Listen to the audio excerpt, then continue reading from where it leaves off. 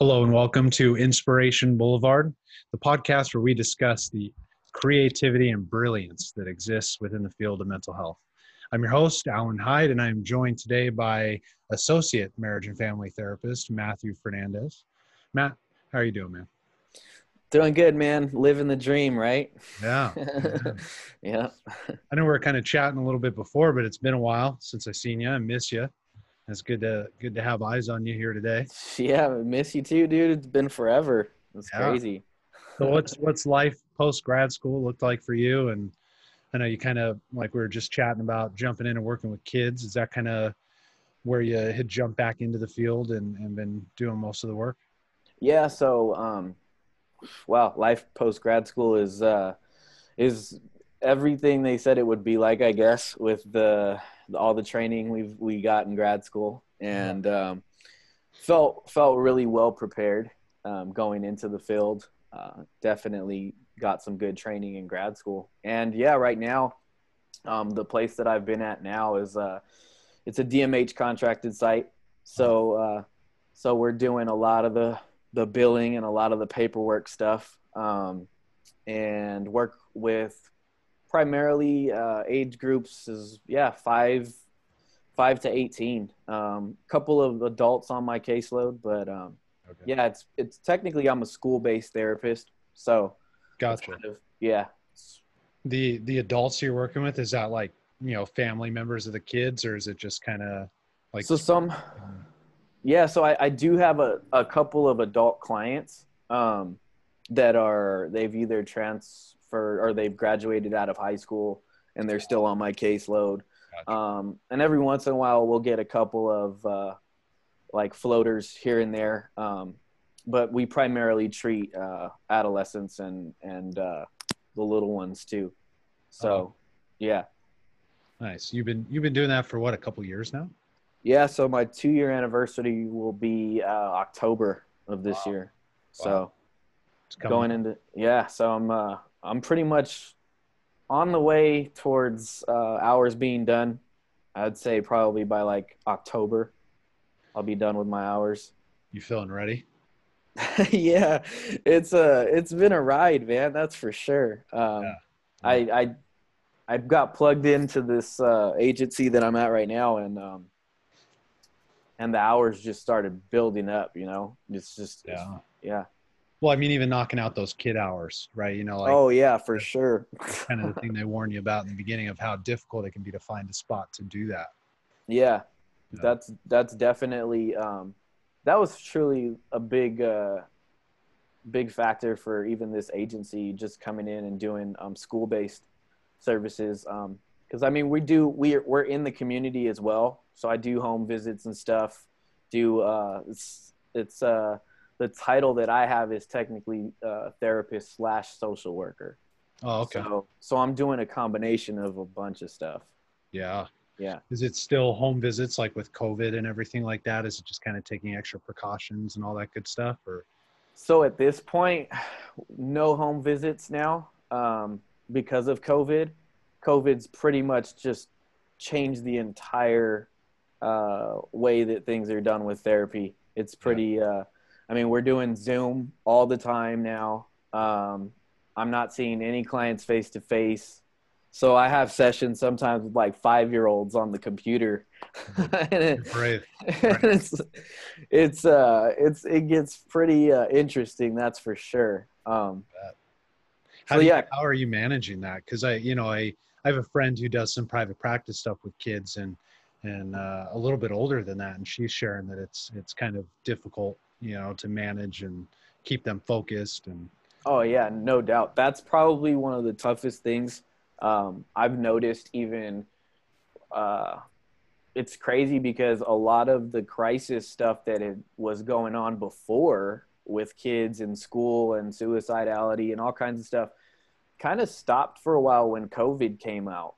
Yeah. And it's like this like big crisis of COVID came, and then now all of a sudden it's a little bit like your priority is just trying to keep somebody focused on a session for like more than like 25 minutes, Yeah. and that's become like the main focus, which is crazy because typically the work I'm doing like about a year ago is doing suicide assessments, doing full on safety planning, sometimes having to hospitalize clients as well. Yeah. And now it's literally like just you're on a video chat trying to keep your client to focus in on like, hey, what are we going to focus in on today? Right. Yeah. It's interesting because I was just having this conversation in a process group around suicidality today, and for those listening, right, I imagine a lot of the people who are engaging right now are mostly therapists, but for the person listening that doesn't kind of gravitate in these realms, or maybe struggling with those things, I think it's a topic worth discussing because in our profession, you and I, like in the way that the populations that we work with, I would imagine we see it every day, Oh, and yeah. kind of just normalize it. I'm curious, like, if you could put some words to that, or just kind of what your experience or run-in has been with like handling or managing suicidal clients. Yeah. So I would definitely say that this job specifically brought an even bigger insight for me to see how serious suicidal issues and just like suicidality is even just running through with younger ones. Right. And just running rampant throughout all of, I mean, I've done suicide assessments for kids as young as like literally 6 or 7 years old. It's a trip. And it's definitely something that is tough because you don't want to get desensitized to it, mm-hmm. and you don't want to be like insensitive, but it's like you said, you do it so much, right, that it's like literally another day at the job, another day at the office. You're like, oh yeah, I just did a full on, safety plan, suicide assessment, and evaluated the risk level for like an 8-year-old. right. And definitely seeing a lot of just heightened anxiety, a lot more depression. I mean, kids are just struggling and hurting, and the families obviously are too, right along with them. Yeah. Well, I'm glad you bring up that point, because I think even being desensitized, like when you fight against that, right, or you're just checking in with yourself as a clinician, it's like also in the process of inviting in that the family is in pain. You know what I mean? Yeah. I think it's so quick, and I'm sure you can speak to this, right? Like I've worked with a lot of clinicians that get kind of lost in the sauce. You know what I mean? Like they get lost in like, these parents are hurting the kids, or, the system is all out of whack, and it can get real discouraging. Right. Right. And it's interesting because when we can hold true to like the compassion around it, and help those kids see the resources right around them, that's kind of the biggest, like, that I never thought about in the beginning of grad school, that like suicidality, when you're in the thick of it, is usually when you're surrounded by your closest resources. And it's like, it's so interesting to see that play out, especially with kids. But like in the beginning, it's such a crisis, or like it's a scary topic. And, right.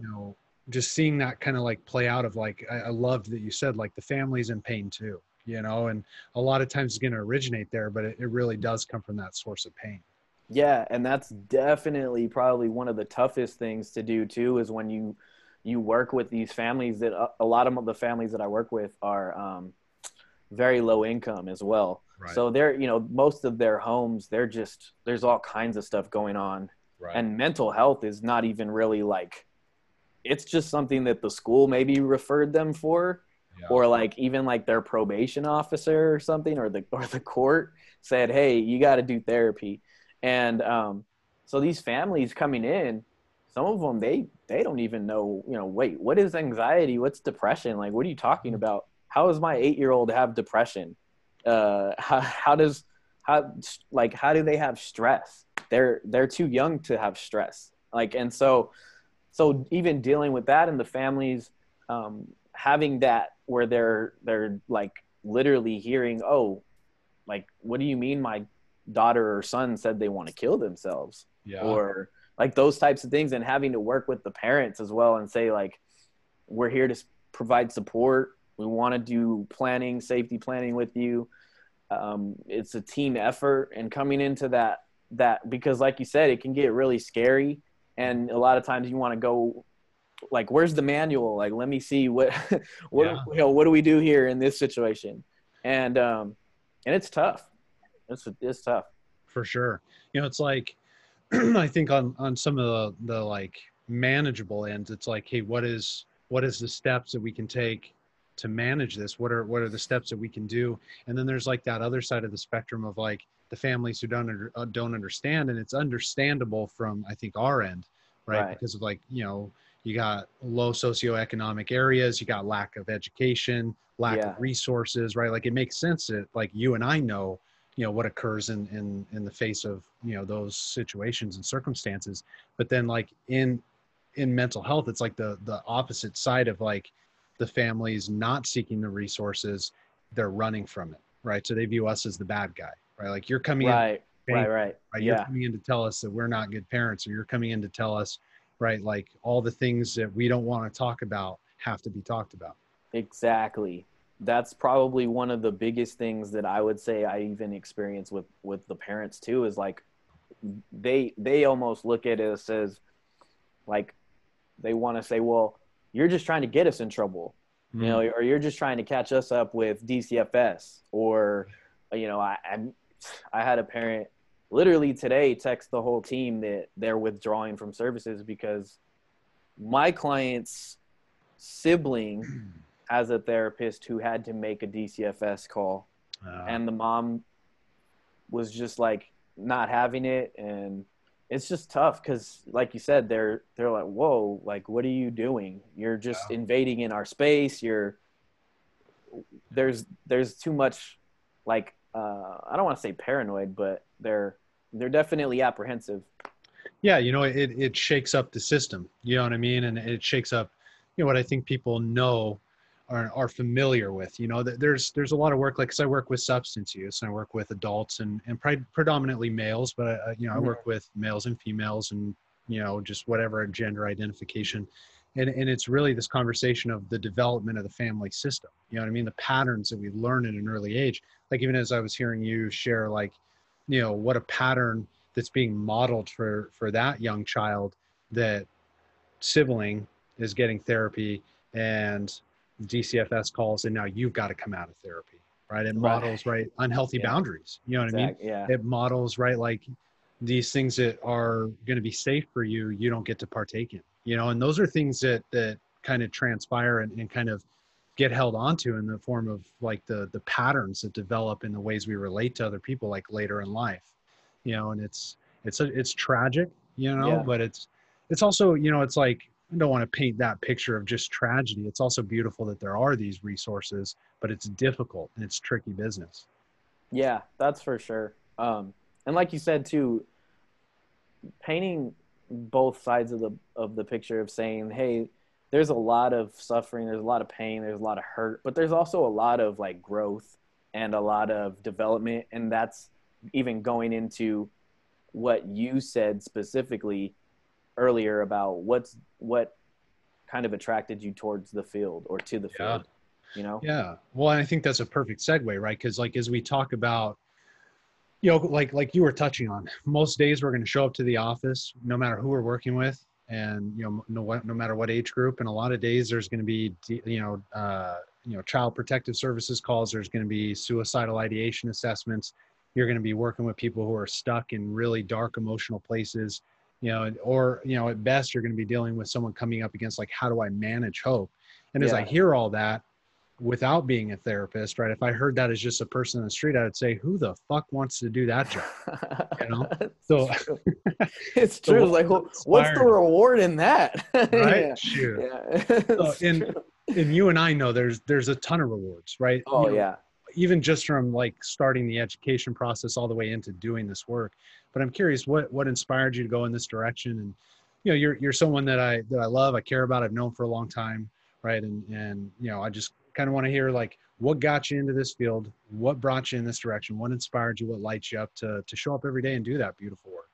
Yeah, definitely. So it probably, I mean, even just psychology in general, going into psychology in high school, I took psychology. as an elective. I loved it, loved the teacher that I had. And I was just drawn to the like work. I've always been drawn to working with people, helping people, trying to help people sort out their problems, trying to be there to support them and give them empathy and just kind of listen. I've always been one of those people that, you know, enjoys listening. Let me listen to your story. Tell me your story. And then pursuing psychology in undergrad and then grad school, it definitely just started to click. I just started to notice like, hey, this is something that I am really intrigued with, like learning about just all kinds of stuff with, you know, we talk about family systems. We talk about the development of our, just our minds in general from when we're little to adulthood, you know, learning about all the different disorders that are out there. All this stuff is intriguing.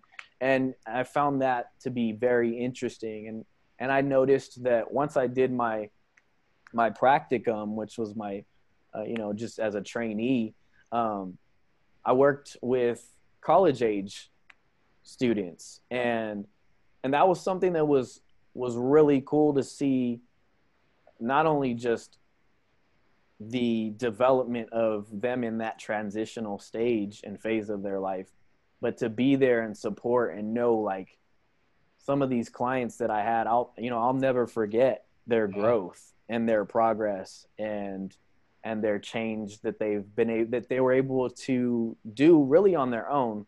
You know, it's the support of the therapist as well, but they have to be able to put it into practice. And when I did that internship, I just knew, I was like, this is what I want to do. And I felt like I could see myself doing it for a long time. For sure. Yeah.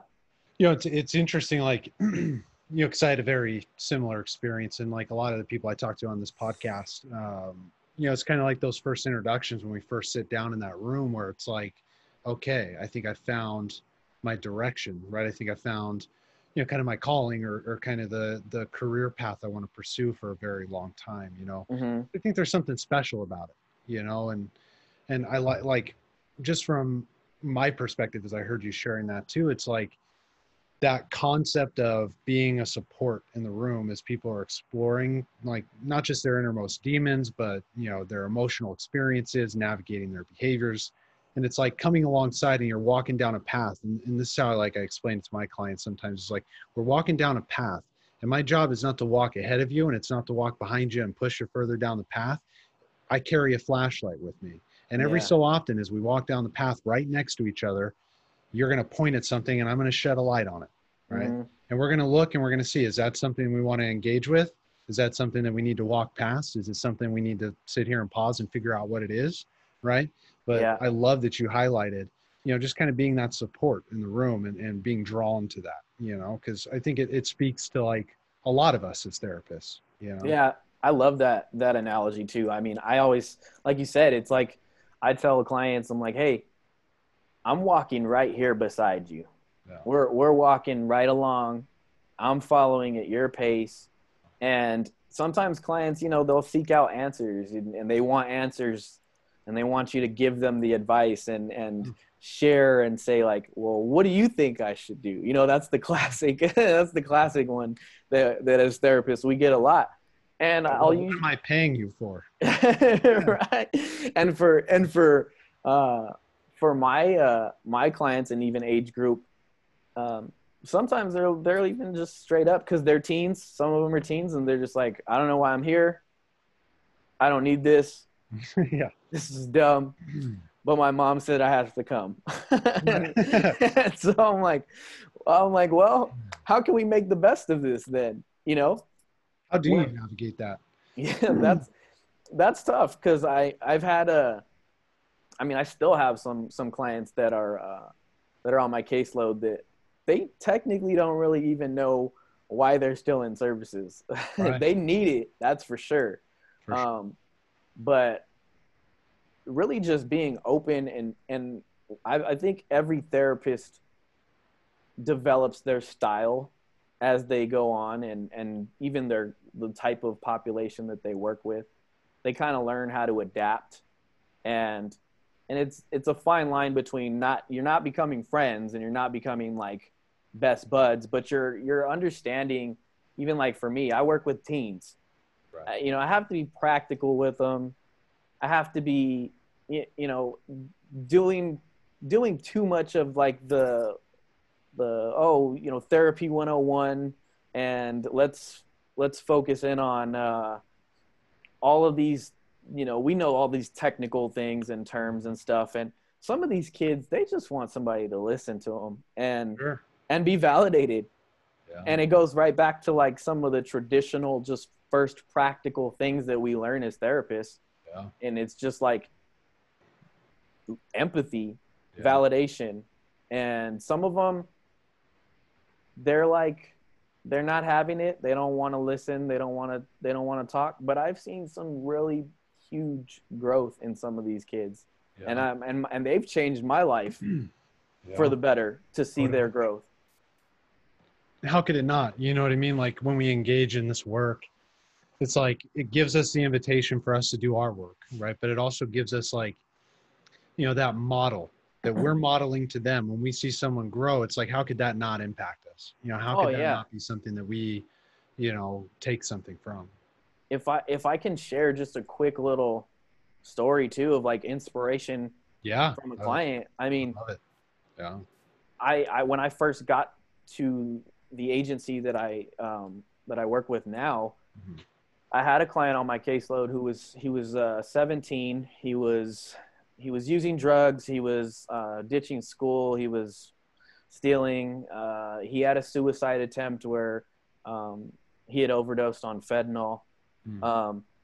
And he was not having it when I got assigned to him. He was like, I don't want to meet. This is stupid. Don't understand why I have to do this. Yeah. And building that, like breaking down the wall was hard, the barrier. I was able to kind of get in and talk to him about, he loved music. He loved hip hop. And so we started to kind of like talk about music and how he could express himself through it and things like that. And then I was able to kind of start talking more therapy with him after. And to make a long story short, I mean, this kid, his story is just like what he went through as a kid in the streets and stuff is just horrible. And I saw him, he completed high school. He was in the street one day out in Monrovia after he had been discharged. And I hear somebody just call me out and he's like, Matthew. And I'm like, what's up? Because I go to the high school a lot too. So I turn around and I see him, my client. And he's like, hey, what's up? And I just like instantly was just like touched just to see that he would even call me out and want to like talk to me. And he came up to me and he gave me a big like, high five, gave me dap, was like, hey, I checked in on him. I'm like, how you been, man? And he was doing good. He wasn't in the streets. He was doing what he had to do. And just seeing that from when I first started treating him as a client to like a year and a half later almost, those handful of experiences, they don't come along a lot, but when they do come along, it's like worth everything. For sure. For sure. It's like, and even as you were telling that, it's like, it's like they told us in school, you may never know. You may never know what happens to this human. So true. Right. Yep. It's so inspiring when you do get to see it. And it's nice to see, it's not gonna be this earth shattering thing for our life, but it's inspiring, right? It's an indication of like, okay, the seeds were planted. I did my job. My job. Yeah, for sure. And just knowing too, like when you can say, I did my best. Like I poured it all out. I did what I could do for this client, and eventually, sometimes they fall off the map, off the grid. Sometimes we never, like you said, we never get to see them again.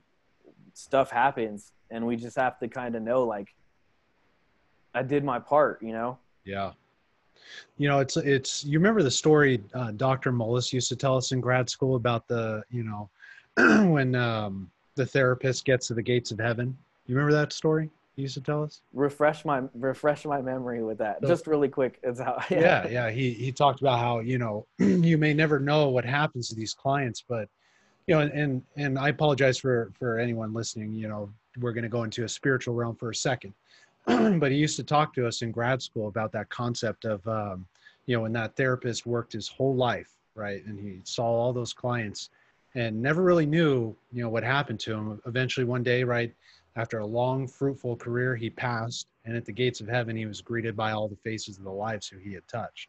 And Wow. that story that he would tell us, like in how vivid he would tell that story, it always Mm, stuck with me. You know what I mean? Like, I may not know in this life or even in the next, I may not know what yeah. happens. You know what I mean?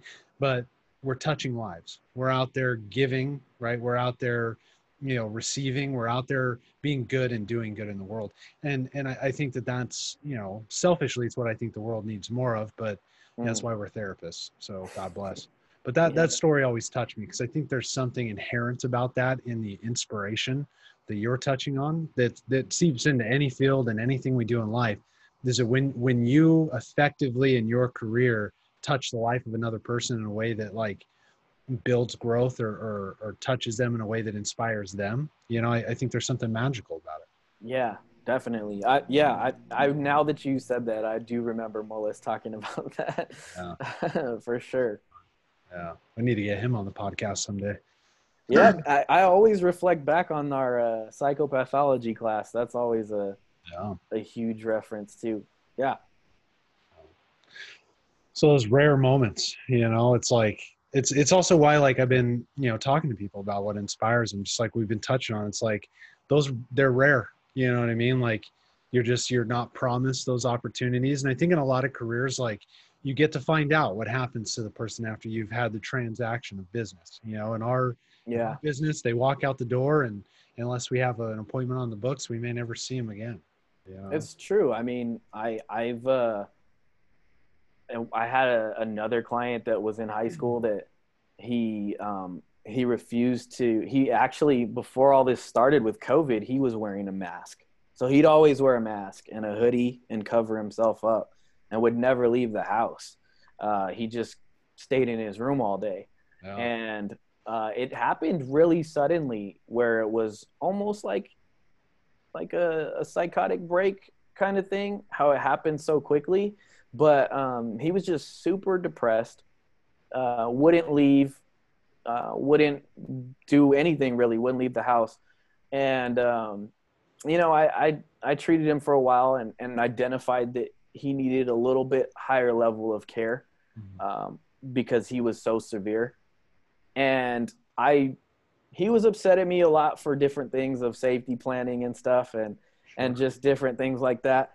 He was failing out of school, completely just not doing any work, no drive, no nothing, and he transferred to FSP, the full service partnership program, and ended up being there, and um, I saw his mom and his sister with a parent advocate that I have worked with on the team, and they were in the community because it's a small community too. Sure. It's hard to not see clients, and they go, "Hey, Matthew," and my parent advocate Victor, and we're like, "Hey," and they're like, "Just want to let you know, so and so is in school. They're finishing up. They don't wear the mask anymore. They took off everything. They're wearing regular T-shirts."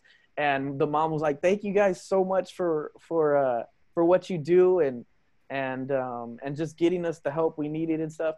And I looked at my parent advocate, and we both just said, like, that never really happens, but Yeah. we got that affirmation and just that closure, knowing the kid was good. And it's hard to hear those, to like hear those good endings, because Mhm. you don't really hear them very often. Right. But just that within itself, was like, man, there it is right there. That's why I do it. That's why I get up.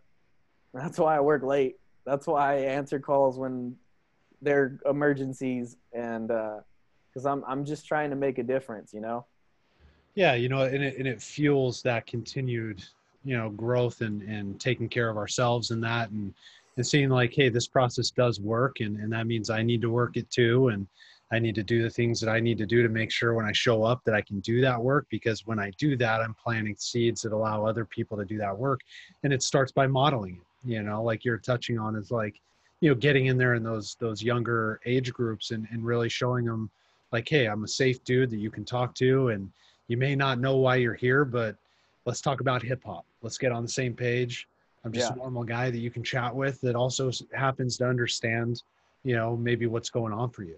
Yeah. And if you could give me some insight into that, I can understand it a little bit better and reflect things back to you that maybe you understand better than I do. Mm-hmm. Right. Yeah. And I mean, the rapport building process is obviously, is just so huge Yeah. With services, whatever age group you're working with, building that rapport and establishing that sense of trust to even say to people, it's hard to talk to somebody that you've never met Yeah. about all of your deepest, darkest secrets and stuff that you never tell anybody. And I mean, that's hard. That's tough work. Yeah. And letting people know, like, you're brave for doing that too. For sure. For sure. It's a scary offering, right? It Because is. we're not taught that that's something that we should pursue, and not everybody, right? I think there's a fair amount of people out there that are, kind of, they grow up and they're taught like how to pursue healthy relationships and how to engage in that thing, but it's certainly not everybody, and that's okay, right? But I think for a large percentage of people, therapists included, right? Any human walking the earth has a propensity to, not engage in in-depth conversation, not engage in emotional conversation that helps navigate and manage emotional experiences. And just like, from our perspective, as we could speak from like a male perspective, but also a male perspective in our society, we're Mm-hmm. almost socialized right from the get-go to not feel our feelings. So to Oh sit down yeah. with another dude, I was just having this conversation with a client today who had sustained some like pretty intense sexual trauma when he was a boy. And Mm-hmm. it was very strange, awkward, weird, scary, unfamiliar for him to sit in a room with a male. And you know me from in person, right? I'm a 6'5" dude. I'm a big, Yeah. you know, Yeah. and sit in a room and talk about sexual trauma and the history and recall and flashbacks and all of the feelings that come with that. It's, and before it even goes into all those realms, just talking about straight up emotions, Yeah. it's a very awkward thing to do at first because we're just not socialized to do it. No, and that goes to show too, even with like you said about being a male and a male therapist and working with different groups of even cultural For considerations. sure. I mean, in certain cultures, it's like we don't talk about feelings. What are those? What are those? Like, uh, definitely another thing that is really tough for people. Talking about like just talking about their emotions, but then going deeper, like you said, and going into stuff that's like brings up shame and Right. brings up embarrassment and just like fear and all that. That's hard work.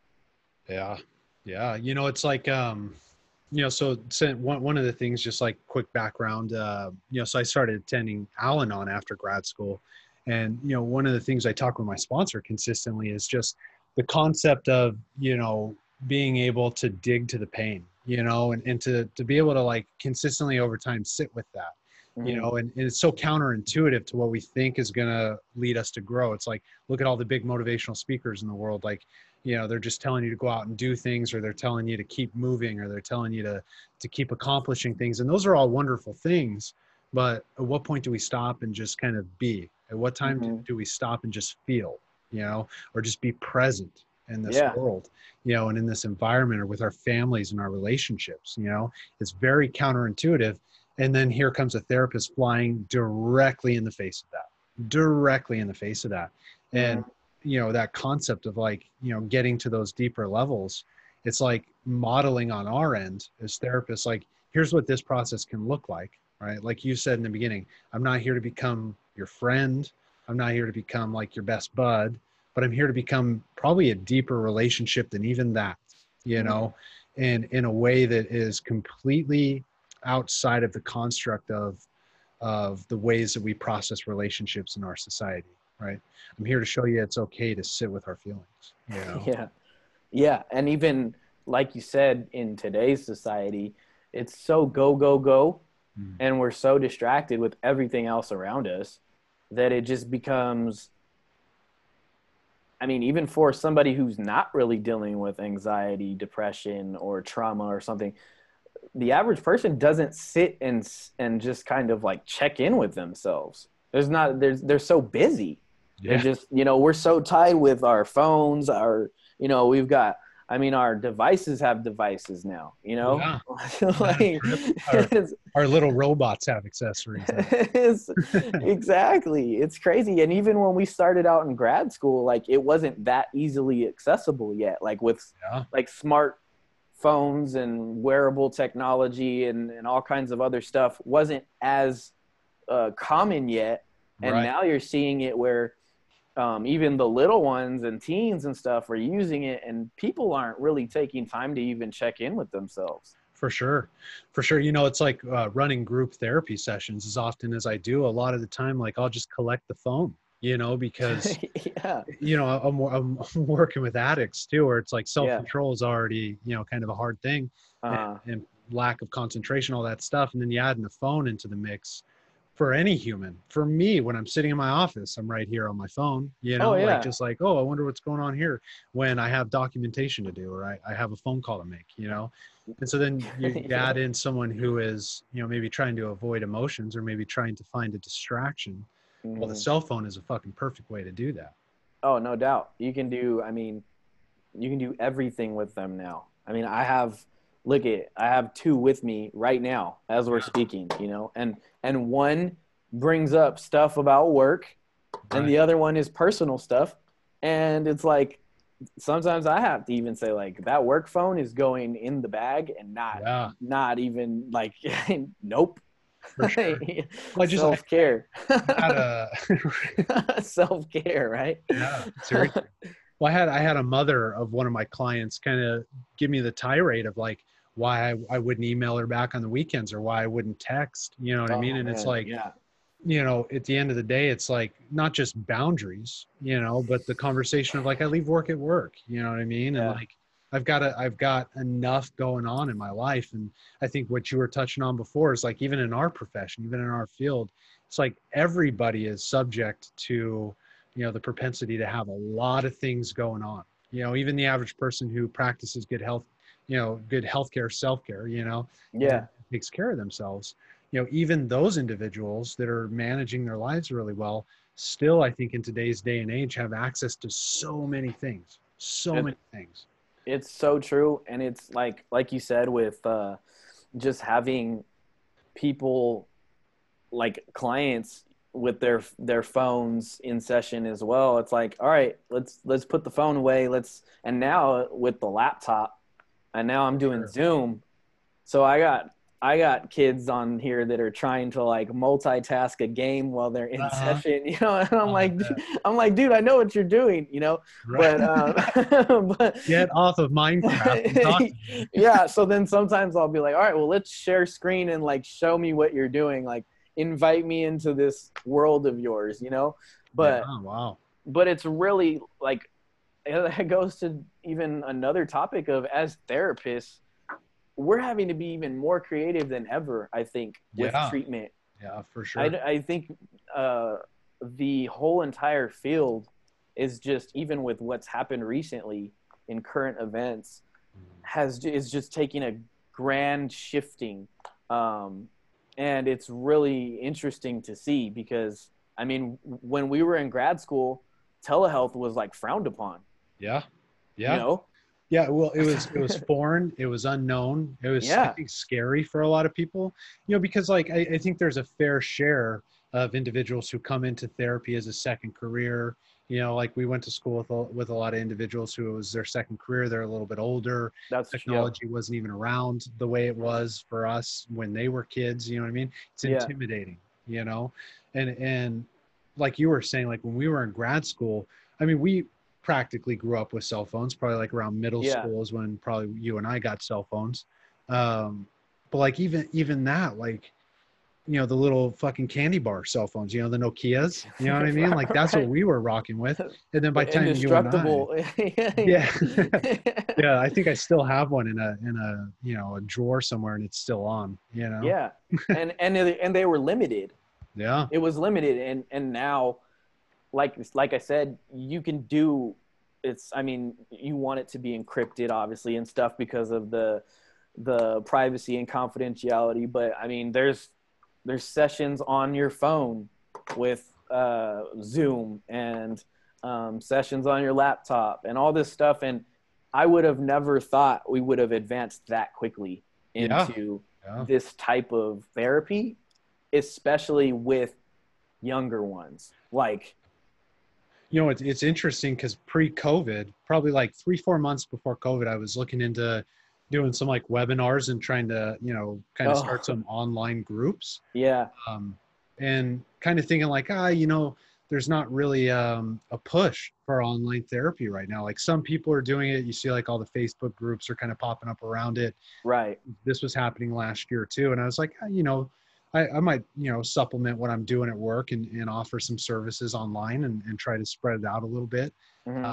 And then COVID happened, and almost overnight, it went from like, I wonder if people be interested in this, to like, that's the only option we have.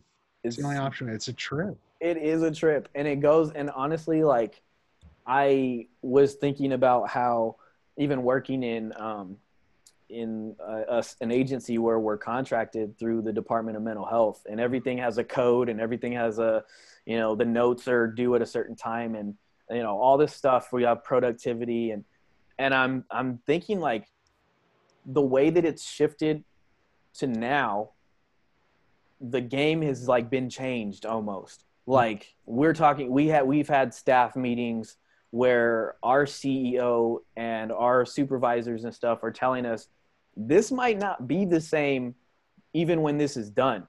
Like literally in-home visits, community mental health, all this stuff might be completely obsolete now once this finishes up because of what's happened and the safety factors of people saying, well, we can't go into people's homes, and we have to say, I mean, I was going into people's homes full on right before this happened, Yeah. when it doesn't matter what neighborhood, it was wherever, and wherever, meeting people at coffee shops and stuff, it was just like regular routine.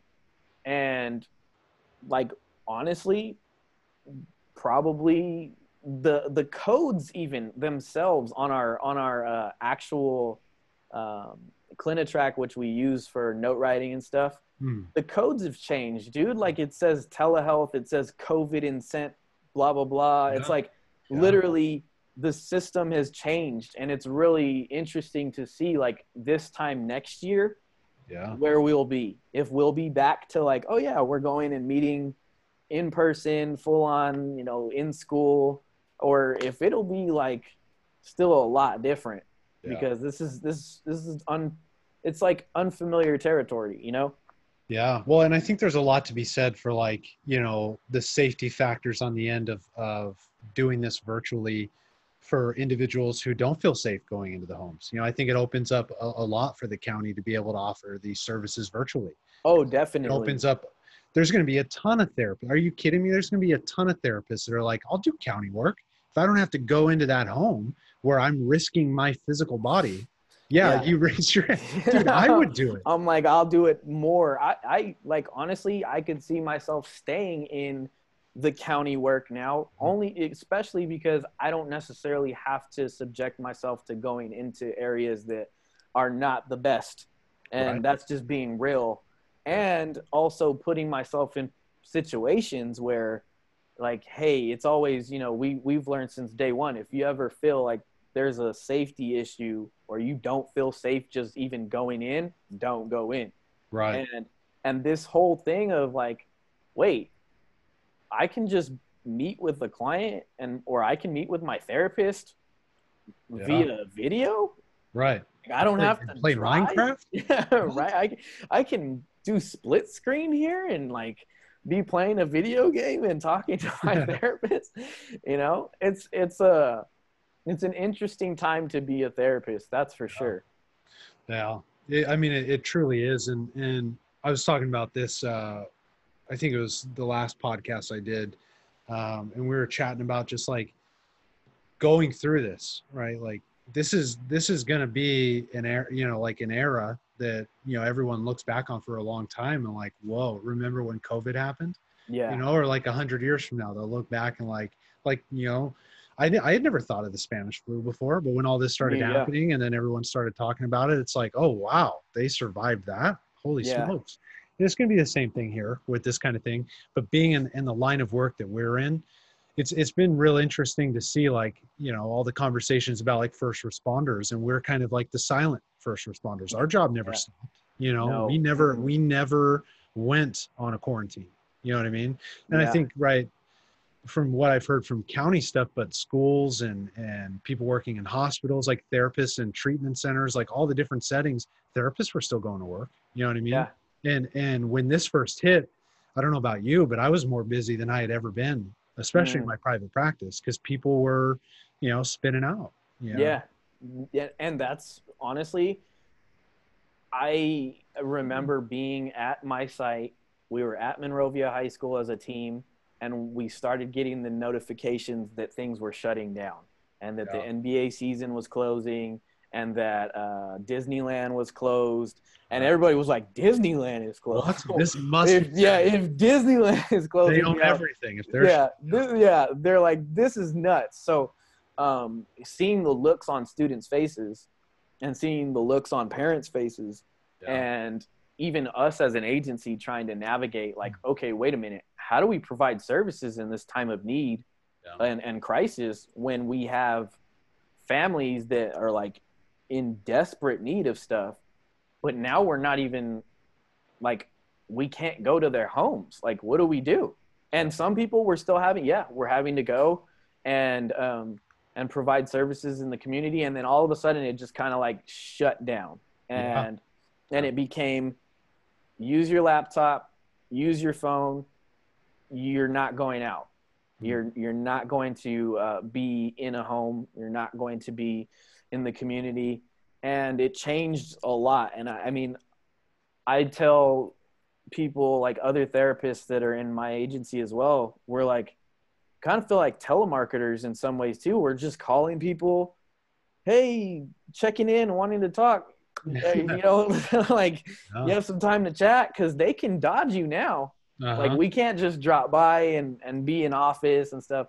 And now it's an even more bigger obstacle, because it's like, if they don't respond to a text or they don't respond to your Zoom link, right, there's no hunting them down, there's nothing really.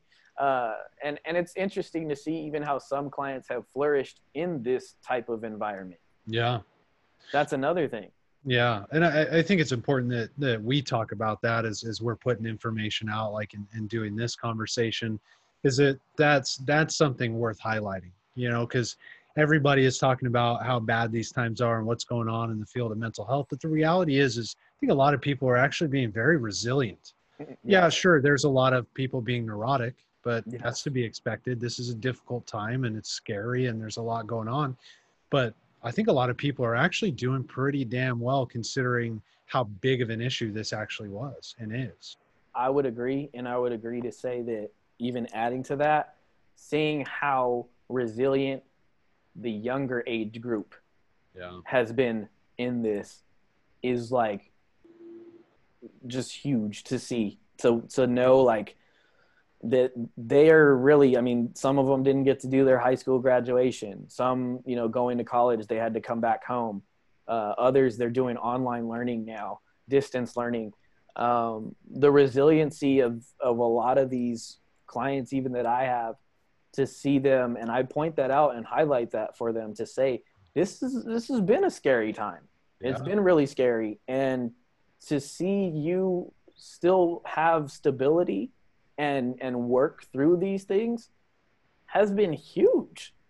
And just highlighting that for them to know, like, and sometimes I joke with them, I'm like, hey, you can tell people in the future, like, hey, I made it through COVID. Right. Like, and I worked through my stuff, and I survived. Like I made it through, even with all the anxiety, the trauma, the depression, the just everything that's gone on. Because it has been scary. Yeah. It's been tough. Yeah. You know, like being a relatively like emotionally managed adult, you know, when this hit, I was scared. I was like, what, I wonder what's going to happen next. You know what I mean? And like, I wonder if I really should stay home. And then you go to a grocery store and it looked like apocalypto. You know what I mean? Like, Oh my gosh, what it was is this apocalypse shit going on? I can only get a can of yams. It's and just, one roll of toilet paper. yeah, if that. Where the and big one? and now, I mean, like, I remember being at the store and there was no hand sanitizer, Yeah. there was no Clorox wipes, no nothing, and you're sitting there going, whoa, like being at a restaurant when they officially shut everything down. I was at what place is it? The Habit, and Oh, okay.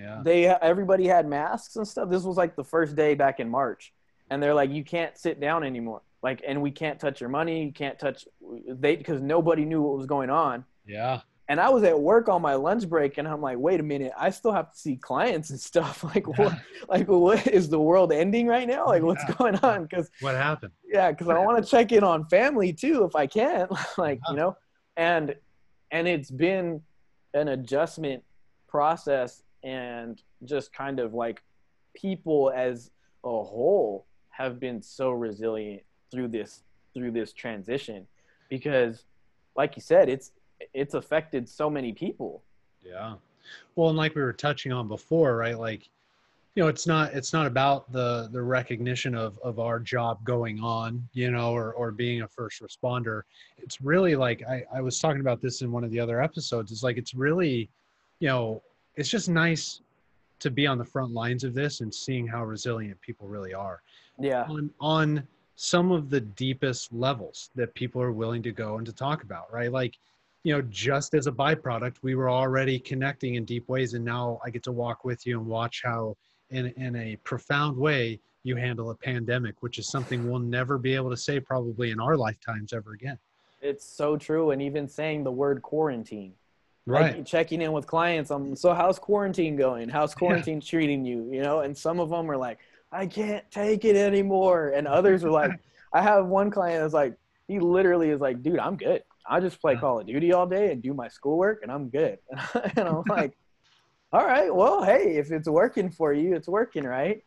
So just adding on to that, it's like definitely seeing the growth in people in this from when it started to now, and how they're still just most of them, they're thriving, they're making it work. And even families, I mean, because I work a lot with the families as well, and the parents, they're working jobs, they're trying to find a job, there's all this just chaos going on, and just the resiliency of the parents and the families together, and the unit that they create to support each other Yeah. is huge. And I give a shout out to all of the parents that are making it work in this time, especially with their circumstances that were already pretty tough before this pandemic happened.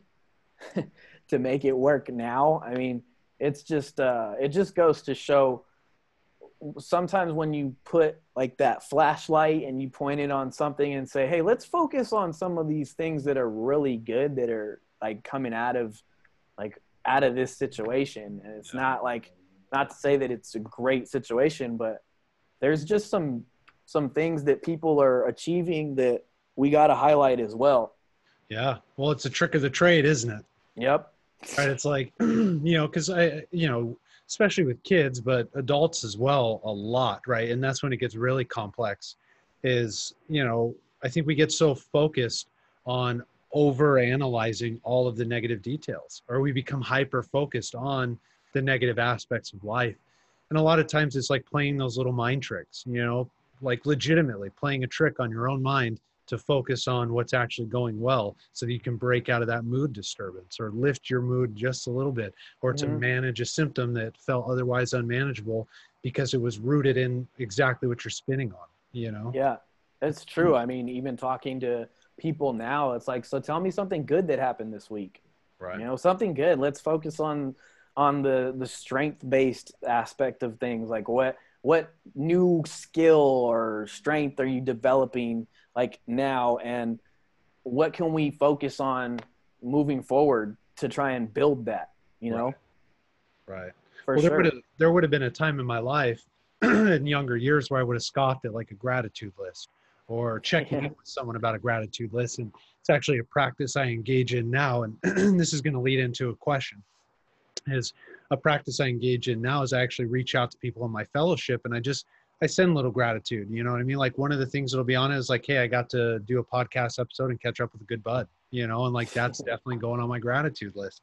And Yeah. like being able to share that with other people and hear what they're grateful for. And, you know, it's things that I would have never understood the impact of. And I might have scoffed at when I was younger that play such a crucial role in my serenity now in life, you know. And I'm curious, right, as I just kind of share that, if there are any of those kind of concepts that you find yourself kind of gravitating in to find the connection to just that positivity when we're dealing with such difficult things on a daily basis. Yeah. I would say that in all this and trying to figure out, and I'll emphasize self-care obviously, but in some ways I got like too preoccupied with everything going on and trying to do work and like focusing in on, wow, all this stuff's going on, what do I need to do to fix this, that, and I almost got felt the burnout come, where I was like, I'm not taking any time to like focus in on like my state and how I'm doing and checking in on just things that I'm, like you said, grateful for, like simple things. And so even like now, it's just come to be as simple as like a quick little note on my phone where I'm like super grateful for what happened this week or today or something. And almost like just practical journaling now, where I would have normally been like, journaling is not really my thing, not really seeing what's beneficial, like in the sense of how I would be, 10 years ago. And now I think just doing simple things like that and taking time to even be, like you said, or in the here and now, Right. and saying like, wow, I'm outside. I'm breathing. I'm taking in some air. I'm feeling the sunlight. I'm just really taking some appreciation for the simple things in life, because it's so easy to get distracted with everything else that's going on. Yeah. Well, we always want the big thing, right? We always want the next big accomplishment, the next big thing, right? And it's like, what are these simple things that are right around me? Like you said, like just being outside, having another day, being able to connect with people and do some fun things, Yeah. I mean, that's definitely, and it's been even more difficult with all the obviously restrictions. Yeah. So you have to get really, really specific. Yeah. It's almost counterintuitive, right? It's Mm-hmm. like, see, there's a lot of bad things in the world. Well, there always has been, and there always Yeah. will be. And I get that. Right. Yeah. And I want to validate that. I understand. I'm a neurotic person too. I get it. I spin out. I overanalyze all kinds of things. Yeah. And in the invitation there, right, is like, that's where the work is to then challenge that, is to find support, is to connect with the community, to check in with, some gratitude, to have conversations with colleagues, to be able to just kind of appreciate life on life's terms. Yeah. And I mean, that would probably be my biggest recommendation to anybody that I come across now, not even just clients, but people that I know and that I talk to regularly. Just take some time to be focused on the here and now. Yeah. Really, like, and not the here and now of like the chaotic here and now, like the, the here and now of, I'm just here, even right now. Like, this is a feel good time. It's me like you said, chatting with one of my boys from grad school that, we haven't chatted in a long time. And it's just something to reflect on and say, this is awesome, Yeah. For sure. For sure. And like you, like, I love that you put that, right? Like even in the midst of the chaos, like removing and being able to just check in with you, like what's going on right here? Am I okay? Am I safe? Like here and now, Yeah. am I good? You know, Yeah. Yeah. that's something to be grateful for. Like if True. all else fails, come back to that. Safe. And if Exactly. even in those moments where like you're not feeling safe, like I'm here, I'm alive, I'm breathing, something to be grateful for. Definitely. So speaking of just kind of things that you recommend, what would be the most impactful or most inspirational book that you read in this field that you would recommend or that really touched your life and impacted you in a big way? Man, that's a tough one. Yeah. Uh, I would, I'd have to go with either, and I recommended this book to somebody recently, and it's a practical one. It's Mind Over Mood. Oh yeah, yeah. And I definitely just feel like the practical tools of it for people are really good to be able to just have that like reference, because a lot of people want that, like, wait, where can I go to and like refer to if I'm dealing with depression or anxiety and stuff, and that's super common right now. But also I'm trying to think of something that I want to like highlight. Like, yeah, you got to get and Sure. I'm kind of torn, but I mean, depending on what somebody's, I see you even have the road less traveled. Oh yeah. Yeah. I don't go very far without that one. I mean, that's a great one too. You know, like there's going back to grad school, Dibs, In Search of Self. You Oh know, yeah, yeah, for sure. like I remember reading that book and just being like, oh man, this brings a lot of insight to just so many different things. And not only as a therapist, but looking at it from the client's perspective as well. Yeah. So for like people that, depending on what you're looking for, that would be another thing. I would also say the DSM. I'm just kidding. Yeah, come on. I'm Let's just not kidding. recommend that. I am Then just people kidding. really start spinning. Everybody, don't take that seriously. I was just joking. But I still want that copy of that DSM-1. Yeah, for sure. For sure. Got to locate that somewhere. Yeah, dude, Dibs in Search of Self, right? Like I like that you highlight that it's a good book for people to read as a clinician, but it's also a good book for just people with kids to read. It's a good one for, I think, even like a kid who can read at a high level, I think is good Yeah. with the guidance of a therapist, right? Because it just highlights that therapeutic relationship that develops between a therapist and a kid who's struggling, you know? And I think it does it in such a non-threatening way, you know? Yeah. And it's definitely something, like you said, it highlights from different perspectives where you could get it and not be a clinician and still be like, oh, wow, I got so much from this. For sure. The way of being, you know, just so many different things that like I could highlight for what's the one? I don't have it on. It's in my room. Is it How to Be a Therapist? Yeah, yeah. By Rogers. Uh-huh. Yeah. All the basic foundation books. Right. So yeah, I know I picked different ones, but yeah. For sure. You know, Mind Over Mood it's one of those workbooks where like when I pick it up, I could use it with a 5-year-old or I could use it with a 50-year-old and it would still apply, you know, and Yeah. because these are the basic foundational concepts of skills, right? When you're looking to put those things in your toolbox, you know, to manage life's daily struggles, you know. Yeah. It's a good book. Yeah, and I just it came to me because I literally had somebody reach out to me asking, and I was like trying to go through wealth of resources that I have and be like, whoa, what do I recommend right now? And it was they told me like, yeah, they're dealing with severe anxiety and severe depression.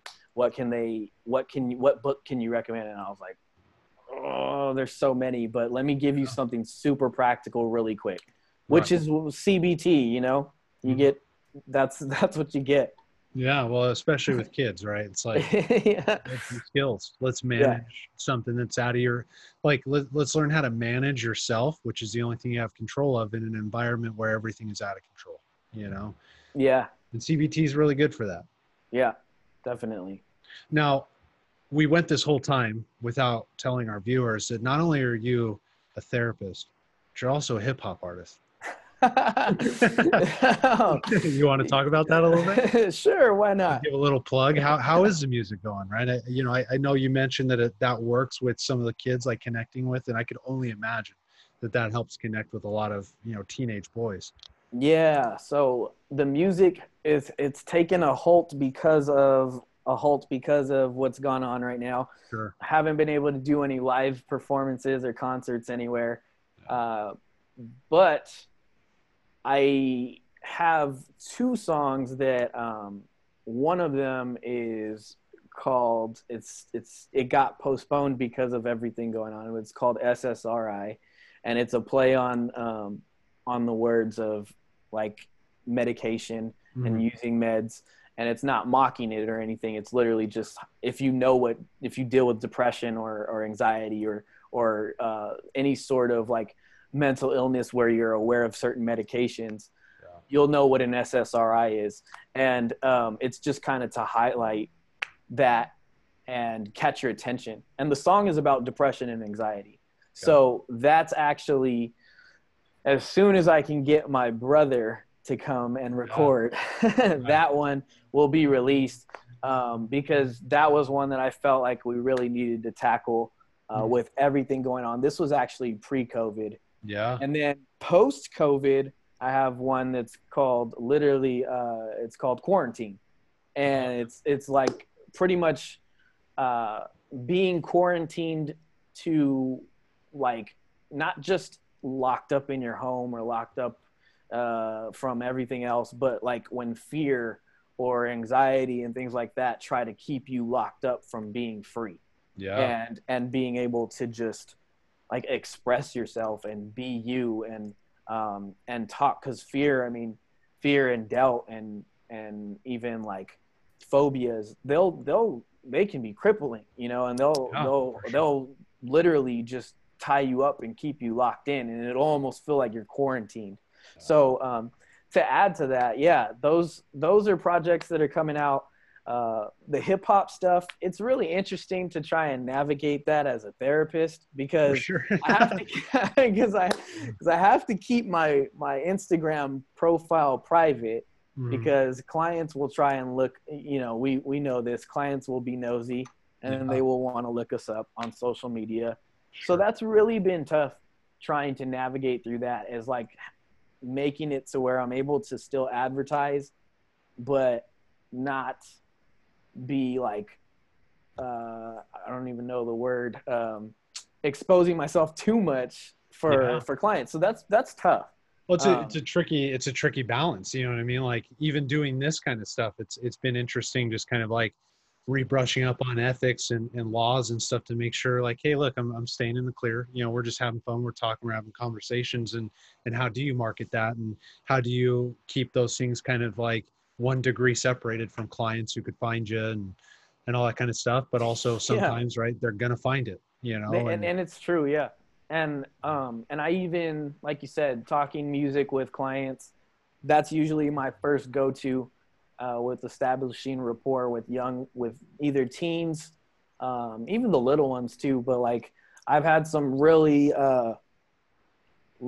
like tough clients that I was able to just kind of break through talking about music and sharing and saying like, who's an artist you listen to? And I mean, I know a lot about hip hop and different artists and stuff. So when you say something, I'll be like, oh yeah, I listened to that. Or I know what you're talking about. And then they'll kind of look at me like, what, and I get the card too pulled where it's like, well, how old are you? Like, are you even qualified to be doing this work? Especially with parents as well. And so the music is also changing as well. The way, people are marketing themselves differently now too, with not even being able to be out in public. But it's really cool because eventually my goal is to tie that in with therapy. And I would love to do music therapy as well. Yeah. I think it's a worthwhile pursuit. I know, and you and I have talked about this, just even stemming back to the past, but it's something people really connect with. And you're touching on that tonight. That like, it's one way, it's a door to open to get in there and reach a kid who otherwise wouldn't talk to you.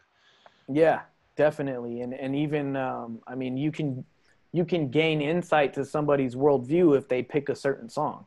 Yeah. If a kid tells me, oh, well, they say like Dear Mama by Tupac. I love that song. Yeah. And I'm like, well, what is it that you like about it? And it's like, well, my mom was on drugs when I was growing up, and I didn't, you instantly just get like, oh, that makes sense. So you have a lot of things you can relate to, right. certain artists, and it's almost like it gives a quick little bio, depending on who they call out or who they say what song, and it gives like some context to a lot as well. Yeah. Well, you remember Marlis, we went to grad school with? Yeah. Yeah. So she does like some music therapy stuff. And it's interesting that you mentioned this because she made that exact point of like, kind of exploring identity stuff within that too, or just kind of like what we project onto that, or just kind of like what aspects we're relating to, and not just the song, but the artist, right? And being able to explore. And she said it much more eloquently than I did because she, you and her work with music in those ways, right? Uh-huh. But it's such a fascinating concept to be able, it's like you were saying when the client of yours was in the video game or like doing whatever they were. I loved how you put it, like, hey, share a screen and invite me into your world, right? Because that's what this process is. Invite me into your world. Exactly. And that's probably one of the biggest things that a lot of people miss, as well as even like parents. Yeah. Parents miss it, where I'm like, hey, play therapy is a little bit different now. It's not as traditional as it used to be.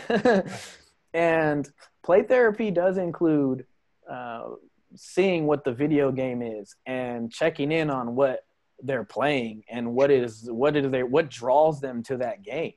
Yeah. Different things like that. Like, hey, what is it about this character that you relate to? Yeah. And, just different, really simple questions. Cause I mean, it's really, like you said, highlighting that, like, you're like, hey, invite me into your world. I want to see what it is that's so appealing about this. And maybe I can be a part of that in a sense. It's obviously important to you. Well, what a unique opportunity to explore things we've only guessed at. You know what I mean? Like, what a client might be going through when they're actually engaging right there in the game, and being able to talk to a therapist real time.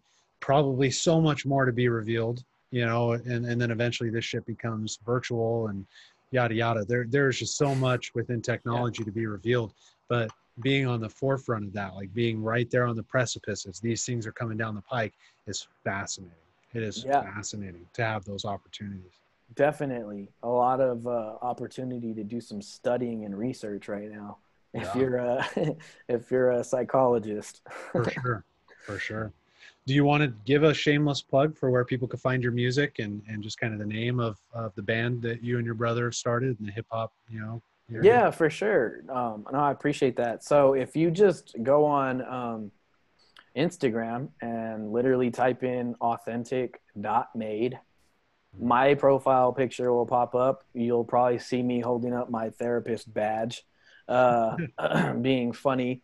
And the link to the music is in my bio. I have to switch it back because right now it was a Zoom link for that was working for church. But on Spotify you can look up Authentic Made, or on iTunes you can look up Authentic Made, and it'll pop up there. Just scroll through. It's and if you type it in on Google, I think we'll even pop up too. So be on the lookout for some new music coming out. It's been a long time coming. Had a couple of things that needed to get going first before that, but ready to release some new stuff. So sure. And for those listening this far, if you're looking for some good music, if you're into hip hop, right, look no further than Matt and his brother, who are putting out some really, really good stuff, right? And just kind of two dudes who really care about people. You know what I mean? Like you just being in your life, Matt, and having opportunities to hang out with you and your brother and do some different things with you guys. Right? You got two God-centered guys who really care about the world around them, putting out good, wholesome music that also has flow. You know what I mean? That you can also No. jam out to. You know what I mean? I And appreciate that. for sure. Yeah. Cool. Well, Matt, I really appreciate you coming on tonight and doing this with me and just the opportunity to catch up with you. No, thank you, man. It's a privilege to be here, and definitely was awesome touching base again. Considering that we've come so far from Yeah, taking just a regular class in grad school, and now actually working in the field. So yeah, it's awesome to see what you're doing as well. And yeah, any way I can help and be a part of whatever you're doing, let me know. You got my information. So for sure. Well, I'll be reaching out. thanks, man. Yeah, definitely. Cool.